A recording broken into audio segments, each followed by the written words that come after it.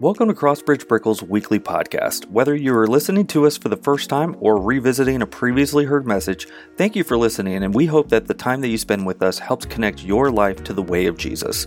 Every week we gather in the south end of downtown Miami in the financial district of Brickell. If you're in Miami or coming to Miami to visit, make sure to join us Sunday nights at 5 o'clock at 1770 Brickell Avenue. Included with the podcast today, we want to provide online notes for you to follow along with the message through the Bible app, as well as our Spotify playlist to listen to our music played during our gathering on the weekends. All of this information is found in the description of this week's podcast.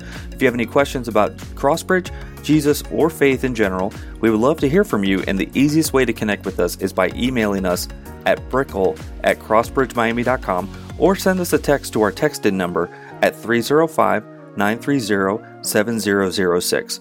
Once again, thank you for tuning in, and now here's this week's message from Crossbridge Brickell.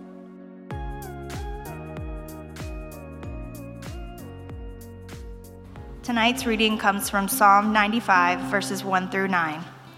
O come, let us sing to the Lord. Let us make a joyful noise to the rock of our salvation. Let us come into his presence with thanksgiving. Let us make a joyful noise to him with songs of praise. For the Lord is a great God and a great King above all gods. In his hand are the depths of the earth. The heights of the mountain are his also. The sea is his, for he made it, and his hands formed the dry land. O come, let us worship and bow down. Let us kneel before the Lord our Maker. For he is our God, and we are the people of his pasture and the sheep of his hand. Today, if you hear his voice, do not harden your hearts, as at Meribah, as on the day at Massah in the wilderness, when your fathers put me to the test and put me to the proof, though they had seen my work. This is the word of the Lord. You may be seated. Will you pray with me? Lord, we are eternally grateful for your word. We ask, God, that you would open our mind to engage and to process the beauty of what is before us. Would you challenge us? Would you not allow us to shrink back, but to lean in and sit in the tension as we reflect upon your truth and the way that we live? Would we really evaluate, God, those things that we value over you, that we worship over you? And would you humble us and move us to see your unmatched worth? It's in Jesus' name we pray. Amen. So this evening we begin episode 4 of our series entitled Influencers. And the passage that Lauren just read is from Psalm 95. And it is the most referenced passage on the topic of worship for thousands of years. In all of the Bible, this passage is the most referenced, the most looked at passage on the topic of worship when the church gathers to discuss and to learn what it looks like to worship God. How many of you in this room are Harry Potter fans? Harry Potter? That's a lot of engagement, guys. All the other times I asked you to do something, you were nervous, and I said Harry Potter, and it's like, ha, yes! J.K. Rowling, she's brilliant. It's a wonderful story if you've read the books and the movies. If you've watched the movies and not read the books, don't tell anybody, because the people that read the books are going to judge you, okay? So if you've just watched the movies, just be like, oh yeah, the books are great, but don't ever say that you didn't read them. They are fabulous. It's really incredible writing. It's a great story. And if you're familiar with Harry Potter, you know at the very beginning of the story, there is a scene where Harry, if you're unfamiliar, he's the guy with the lightning bolt in his head. He goes into this room and he stumbles upon a mirror. And it's the mirror of Erised.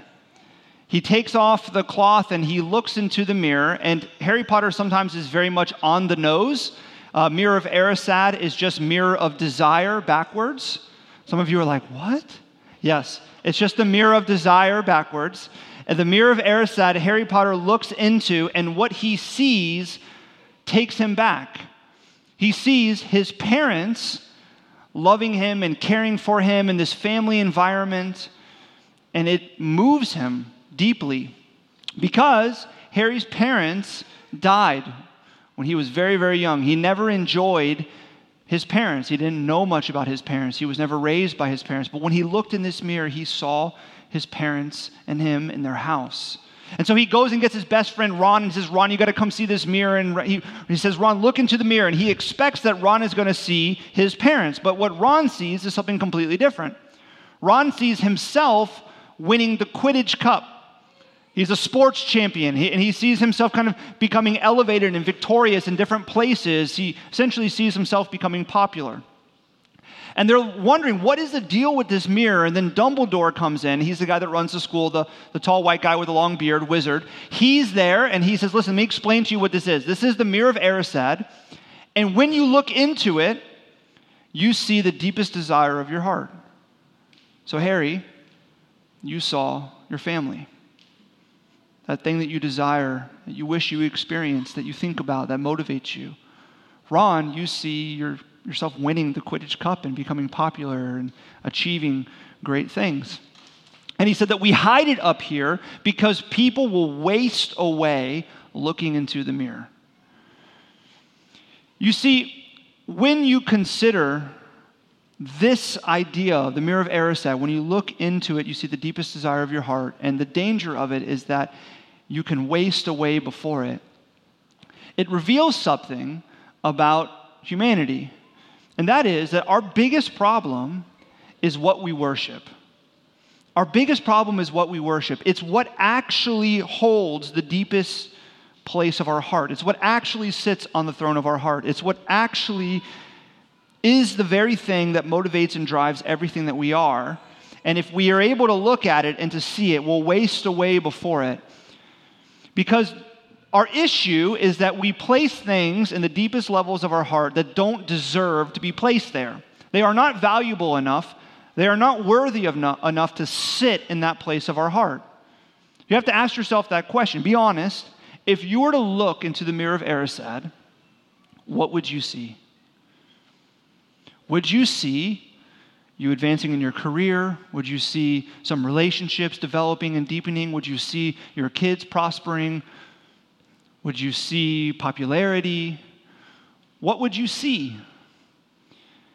Because the only thing that is worthy to claim that place of your heart, the throne of your heart, is God himself. You see, what we should see when we look in the Mirror of Erised is us enjoying God. But our problem is that if we're honest, most of us would not see that. We would see something else. And so we waste away chasing after things that are not worthy of our worship. They're not worthy of our attention and our praise and our devotion. And here in Psalm 95, the psalmist is writing to help us understand what worship looks like and what it is. So what is worship? Worship is the act of ascribing ultimate value to something that engages your whole self. It's when you ascribe ultimate value to something, and then because you are so singularly focused on praising and glorifying and following after that thing, it takes over your whole self. And that's what the psalmist is going to say here too, is that worship has three aspects to it. And so worship of God has three aspects to it. And the first is this: worship is emotional. It is emotional. Look what it says in verses 1 through 5, and feel what he's writing. He says, "O come, let us sing to the Lord. Let us make a joyful noise to the rock of our salvation. Let us come into his presence with thanksgiving. Let us make a joyful noise to him with songs of praise. For the Lord is a great God and a great King above all gods. In his hand are the depths of the earth, and the heights of the mountains are his. Also the sea is his, for he made it, and his hands formed the dry land." See, there's a lot of emotion here. Let us sing. Let us bring a joyful noise. Let us praise God for all that he has done, for he's the King of kings, because he's great, because he made the sea and the earth and the sky.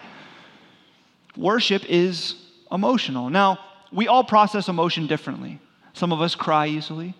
Some of us are expressive.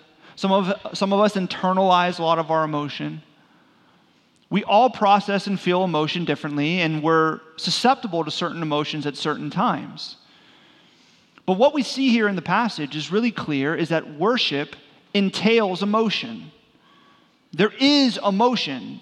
You can feel the writer conveying emotion to God in regards to worship. Let us sing, let us rejoice, let us bring a joyful noise, let us shout with songs of thanksgiving. So what that means is that if your worship has no emotion, you're not worshiping. You're not worshiping God. Because, what does he say? Why should we come before God with emotion, with joy, with thanksgiving? Because he's a great God, and you're in his presence. You see, what the psalmist is saying is that you cannot come before the presence of God when you read his word, when you pray, when you meditate, when you serve other people, when you gather with his people, when you sing songs. You cannot come before the presence of God and not feel emotion. You cannot. And so if you feel nothing, you're probably just going through the motions. You're probably just acting upon ritual. Probably doing something out of an act of obedience to appear a certain way to other people, but it's not worshiping God, because if you come before the presence of God, you're going to feel emotion. You may think, well, there are times that I read my Bible, or I pray, or I meditate, or I come to church, and I'm not happy. I'm not full of joy. I'm not singing a song of thanksgiving. I'm actually a little angry if the song is too upbeat. I'm not feeling that right now. You may think there's times where I come to church and I come before the presence of God and I'm in these different modes of worship and I'm angry. I'm really angry. I'm sad. I'm confused. I'm feeling abandoned and isolated. Those are emotions. See, just because in Psalm 95 the psalmist speaks about these positive emotions of joy and thanksgiving and praise, does not mean that the only response and proper response in worship is positive and you have to kind of fake it and be like, I'm really mad and upset at God and I'm really sad, but I gotta put on the smile because it's not worship unless I'm emotional. No, it's positive or negative emotion. In fact, a huge chunk of the book of Psalms, which are prayers and songs to God, are psalms of lament, sadness, depression, anger. See, the reality is when you come before the presence of God, through song, through prayer, through reading God's word, through serving other people, being around God's people, however it is that you're coming to worship God, you will feel emotion, whether positive or negative. And if you feel nothing, then it's not worship. And here, the psalmist uses the example of singing, because singing is a primary way that we worship God. It's one of the primary modes of worship. There's many different ways that we express emotion in worship through song. We raise our hands, which is ascribing praise to God. We open our hands to receive God's truth, to essentially communicate with our body that we're open to receive and to take in what we're singing and what we're hearing. We clap our hands. Some of us are like, I try to, trying to stay on beat and sing at the same time can be a little bit difficult. We close our eyes to remove distractions and to focus. We kneel. We sit. There's different ways that we use our body to express emotion in worship. If there's a positive emotion, you can express with hands raised or open or clapping. If you're struggling, and maybe that's a time in worship where you can close your eyes and you can sit and you can just allow the words to wash over you. And some of us arrive just in worshiping God through song, and I'm using that example because the psalmist does, and we kind of view it as a not as important segment of the church service. Some of us, it's our favorite part. You're just waiting for me to be done. The rest of us are like, maybe if I just come a little bit late, I'll just miss a few songs, no big deal. But see, all throughout Scripture, we see the importance of singing songs to God.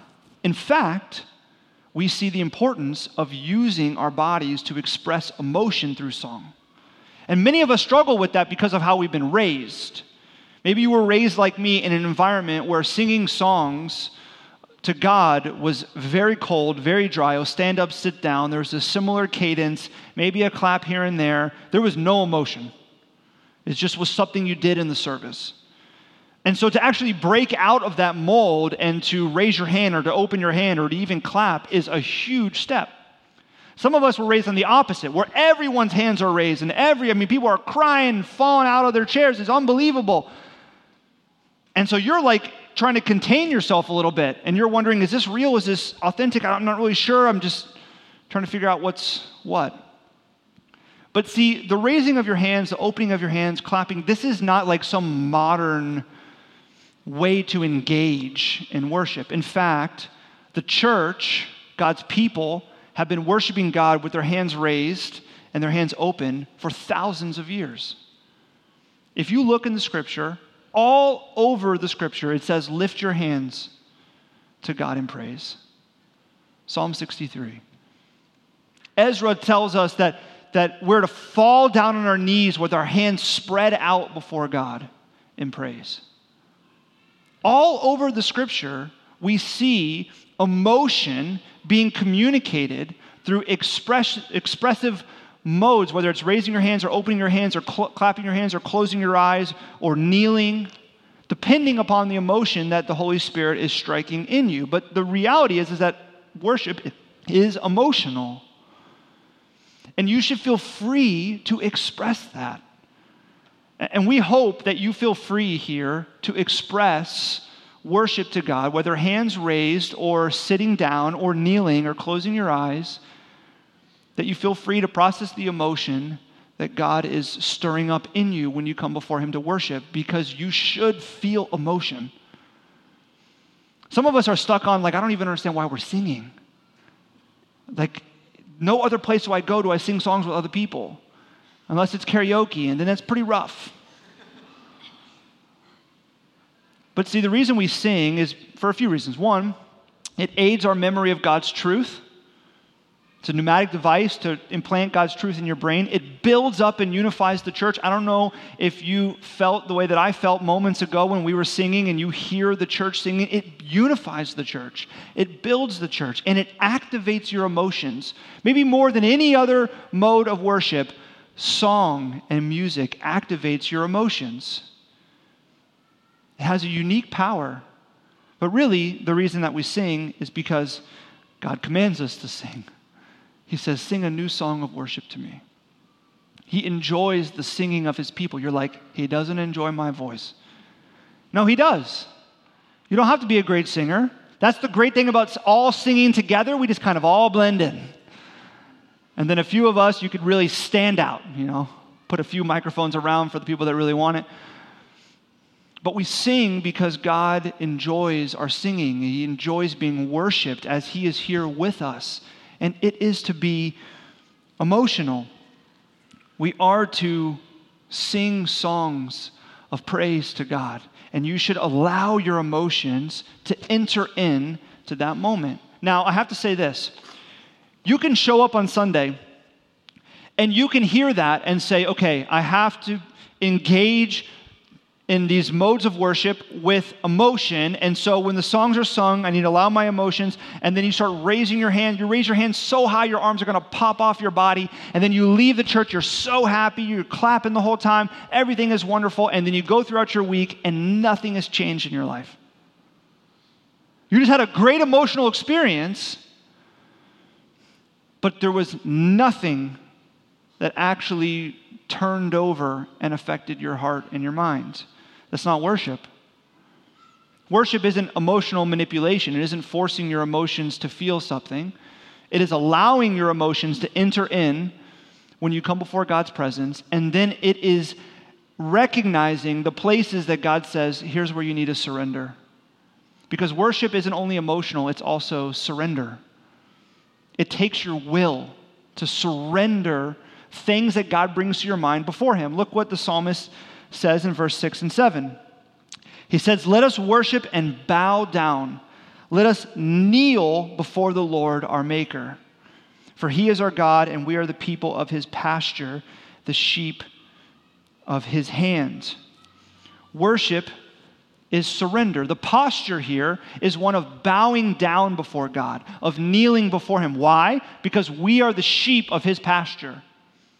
He is the God who is in control of all things in every aspect of our life and has given everything to us and protects and sustains us. And so therefore, we are to surrender everything to him. And so worship of God is not only emotional, it's also surrender. It takes your will. It's when God illuminates those things in you that you have put on the seat of your heart, the throne of your heart. When he makes those aware, are you surrendering those? When you realize that what you see in the mirror of Erised is not you worshiping God, but it is something completely different. It is your career, it is your relationships, it's your kids, it's the approval of others, it's the achievements that you dream about. When God activates that, and when you sense that, whether you're reading his word or praying or meditating or singing or listening to his word preached, does it activate in you surrender? Does it move you to say, I need to begin to consider laying that before God's feet? I need to kneel. I need to realize that I'm the sheep of his pasture. He's not just in my pasture that I'm making for myself, and God, you can have this little plot over here. No, I'm in his. And I have to lay down and surrender before him. Worship is surrender. It takes your will. And that means different things for each of us. If we were to go around the room and say, hey, what's the one thing God's asking you to surrender? Don't worry, we're not going to do that. If we were to do that, it would be a multitude of different things. Some of us would have some of them in common, but it's different for each of us. And it's different things at different times. There are different things that God brings to mind that you need to surrender, big and small, in different seasons of your life. But there's one thing that I think is very relevant that jumps out in this passage that's true of all of us. And that is that we are to surrender our individualism. We live in the most individualistic culture in the history of the world. And here's our modern conception of spirituality. Our modern conception of spirituality is that the place that matters more than anything is your private time and your private belief system that you've created for yourself. What matters is your meditation hour. It's your morning routine. It's your reading. It's your praying. It's your listening to songs on your own. Your personal time, it does matter, but it's the most important. That's what we hear in our society. You don't need other people. It's just you and God. And so what you do is you jump into other communities of faith that are like-minded when you need something. You go to church when you feel like you need something. You go to community group when you feel like you need something. You get together with those friends when you feel like you need something. But it's mostly just about you. That is our modern conception of spirituality. But did you notice what jumps out of the text here? You don't see anything individualistic. It's all plural. Let us worship. Let us kneel. Let us bow down. Because the Christian faith is communal. It is not individualistic. It has always been communal and will always be communal. It is us. Let us worship. Let us bow down. Let us surrender. Let us praise. It's plural. And some of us, we have to lay that down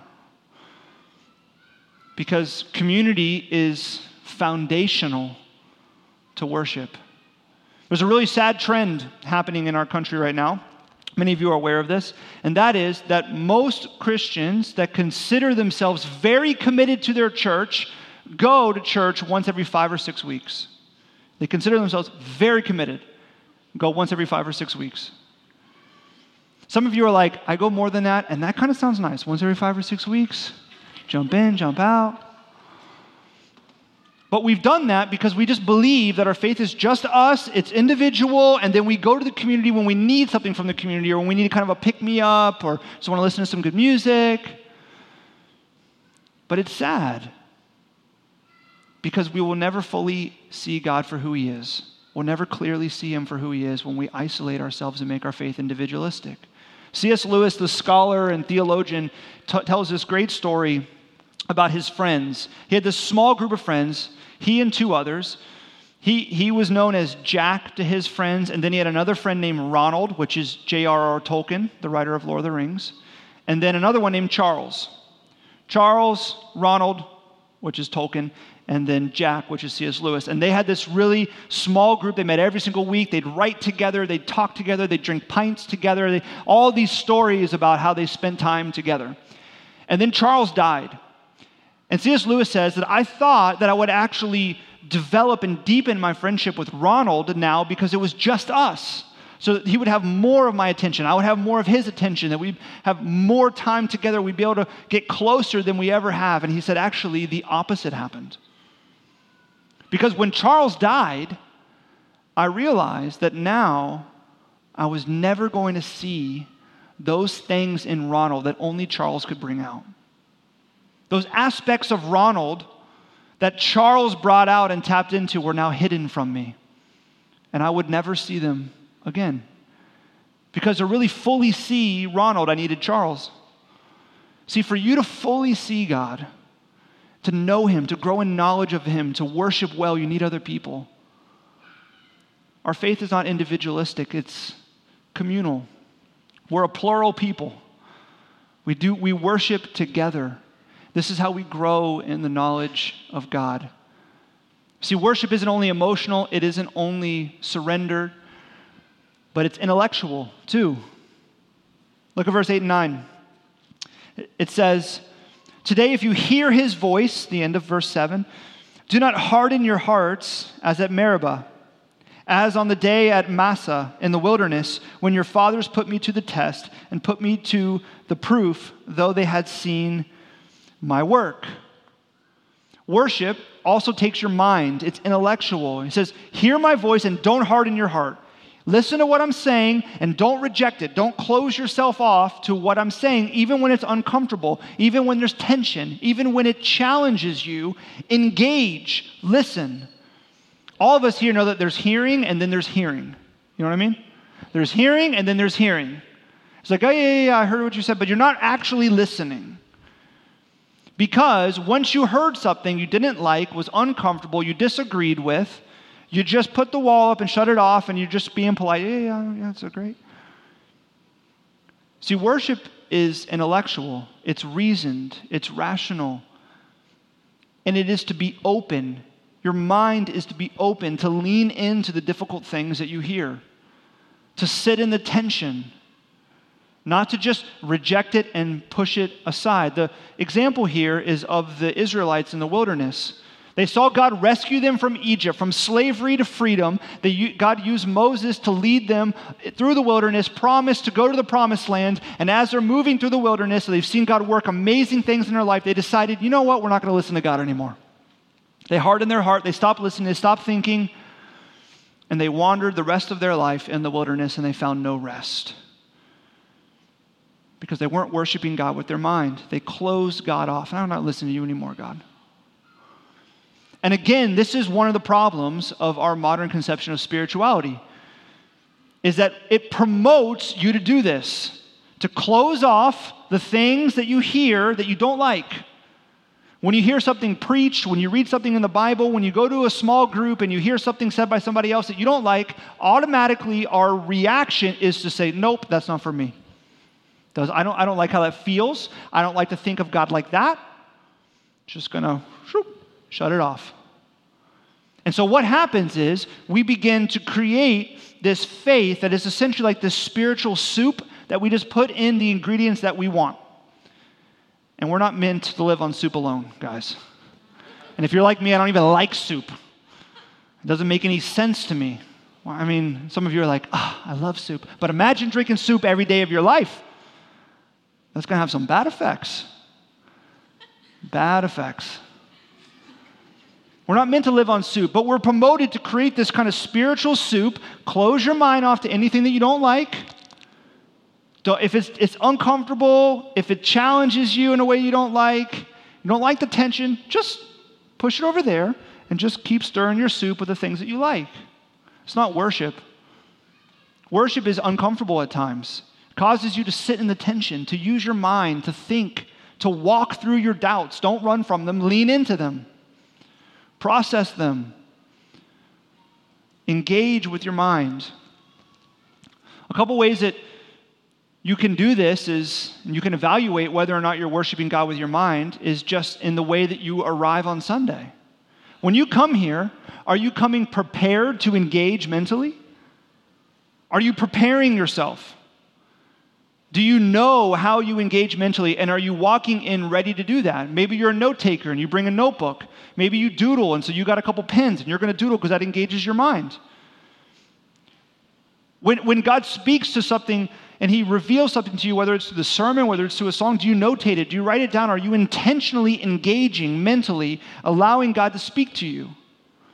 Are you prioritizing environments in your life where you can actually listen to God's word taught, whether it's on Sunday or in a small group, and you can hear from other people that may challenge you? And here's the biggest question. When you do hear something that you don't like, that's uncomfortable, is your reaction to reject it and to move away from it or to lean into it? Because worship says lean into it. Don't harden your heart. Listen, hear, wrestle. Worship is emotional. It is surrendered. It listens. But ultimately, true worship begins by assigning ultimate value to God. See, if you begin to assess your life and you begin to think, you know what, I need to be more free emotionally in worship. I need to consider more the things that God is asking me to surrender and actually begin to surrender my will before him. I need to engage my mind and not be so closed off and hardened to certain things. If you begin to contemplate that, the way that you grow in worship is that you begin by assigning ultimate value to God. You make God the greatest influence on your life. That's the biggest question that I hope that you walk away with asking yourself. Is God the biggest influence in my life? Is he the biggest influence? Is he in the seat of my heart, the throne of my heart? Is he the one that I would see in the mirror? Because if he's not, your worship will be inauthentic, and you'll see it. It will be fake and forced. There will be times where you're trying to conjure up your emotions to try to feel something because you're feeling disconnected. You will try to convince yourself of something even though you know you don't really believe it, but you're trying to convince yourself and to not harden your heart. You will do something out of ritual, out of a need for obedience, so that other people see you. So you're surrendering, but you don't really want to surrender, and just a couple weeks later, you're going to take it right back. See, all of us know when our worship is forced and fake. And when you know that, don't beat yourself up. We're all there. But go back to assigning ultimate value to God. Saying, God, I'm going to be honest, you're not the greatest influence in my life right now. But I want you to be. Let me begin to engage God with my mind, with my heart and my emotions. Let me surrender my will before you. Because, as verse 3 and 7 says, for God is a great God, the King above all gods. For he is our God, and we are the people of his pasture. See, why would we assign ultimate value and worth to God? Because he's God. He's the greatest. He's the great King above all gods. We are the sheep of his pasture. This is his. He's the only one worthy of that place. And so we need to begin to take inventory of the greatness of God. So my encouragement or challenge to you this week is take this week and every day, wake up and say, I'm just going to take 5 minutes, start here in Psalm 95 and jump around in the book of Psalms. I'm just going to take an inventory of God's greatness. I'm going to read some passages. I'm going to write some things I've seen God do in my life. And I'm going to take an inventory of the greatness of God. I'm going to consider, I'm going to observe, I'm going to meditate on how great God is, because this will lead you to worship well. I want you to imagine a story of a woman who is struggling financially. And she is trying to figure out how she's going to make a little bit of money. She needs a few $1,000s, and she has this old ring. And this ring has been passed down. It kind of looks a little bit dingy. I don't know really the story behind it, but it probably can get me a few $1,000s. So she goes to the jeweler, and she hands the jeweler the ring. She says, listen, can you just tell me how much I can get for this ring? I need a little bit of money. I'm hoping that it appraises at a decent value. I got some debts to pay. He says, no problem. And then the jeweler takes the ring. He puts that weird little magnifying glass that all jewelers hold with their eyes somehow. You know what I'm talking about? They put that thing in their eye, and then they hold it there. He holds that, and he begins to observe the ring, and he looks at the jewel. He's looking at the texture, the light reflecting through it, the clarity. He's observing it, and all of a sudden, as the woman's watching him, he's looking at the ring. That little weird eyepiece falls out of his eye. And everything becomes very deliberate. He looks at the woman and he says, do you realize what you have here? I don't know, it's just a ring from my family. He says, this is probably the most valuable ring in the world. I never thought I would see a jewel like this. It is perfect in clarity. There is not a flaw on it. This ring is absolutely priceless. And she's obviously taken aback. She begins to reevaluate everything because she has been living not in accordance with the value of the ring that she had. It was just sitting in a box in her room. She had no understanding about it. But now her entire life has changed because she realizes the value of the ring that she had. See, this is worship, guys. Many of us come to God and believe in God out of this kind of passed down belief that sits in a box in a room and we pull it out when we need something. We don't really understand its value. We pull it out when we need some kind of benefit to help in some aspect of our life. Okay, I'm going to go to church. I'm going to pray. God, that's because next week I have a big job interview, so I'm going to do some God stuff for about a week. Hopefully I'll build up, a little credit there. Pull it out.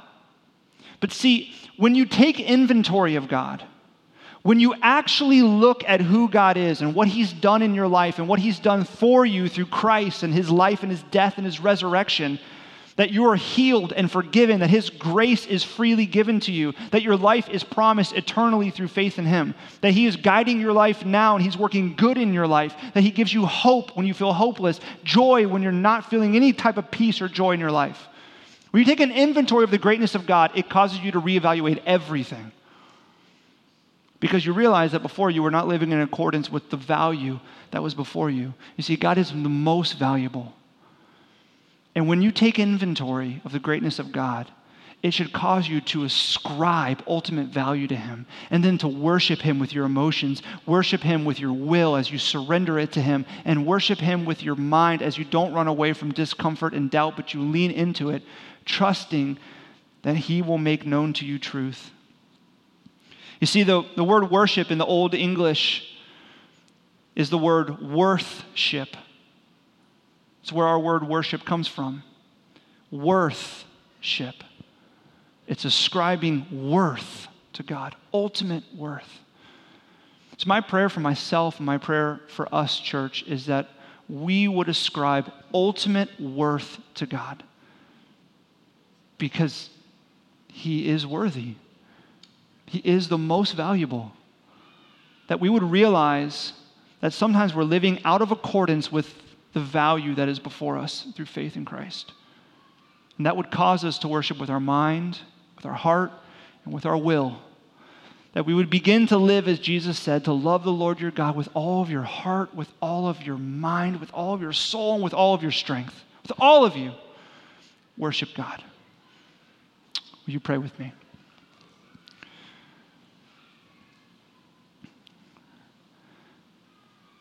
God, I want to confess that I make other things more valuable than you. I pray, God, that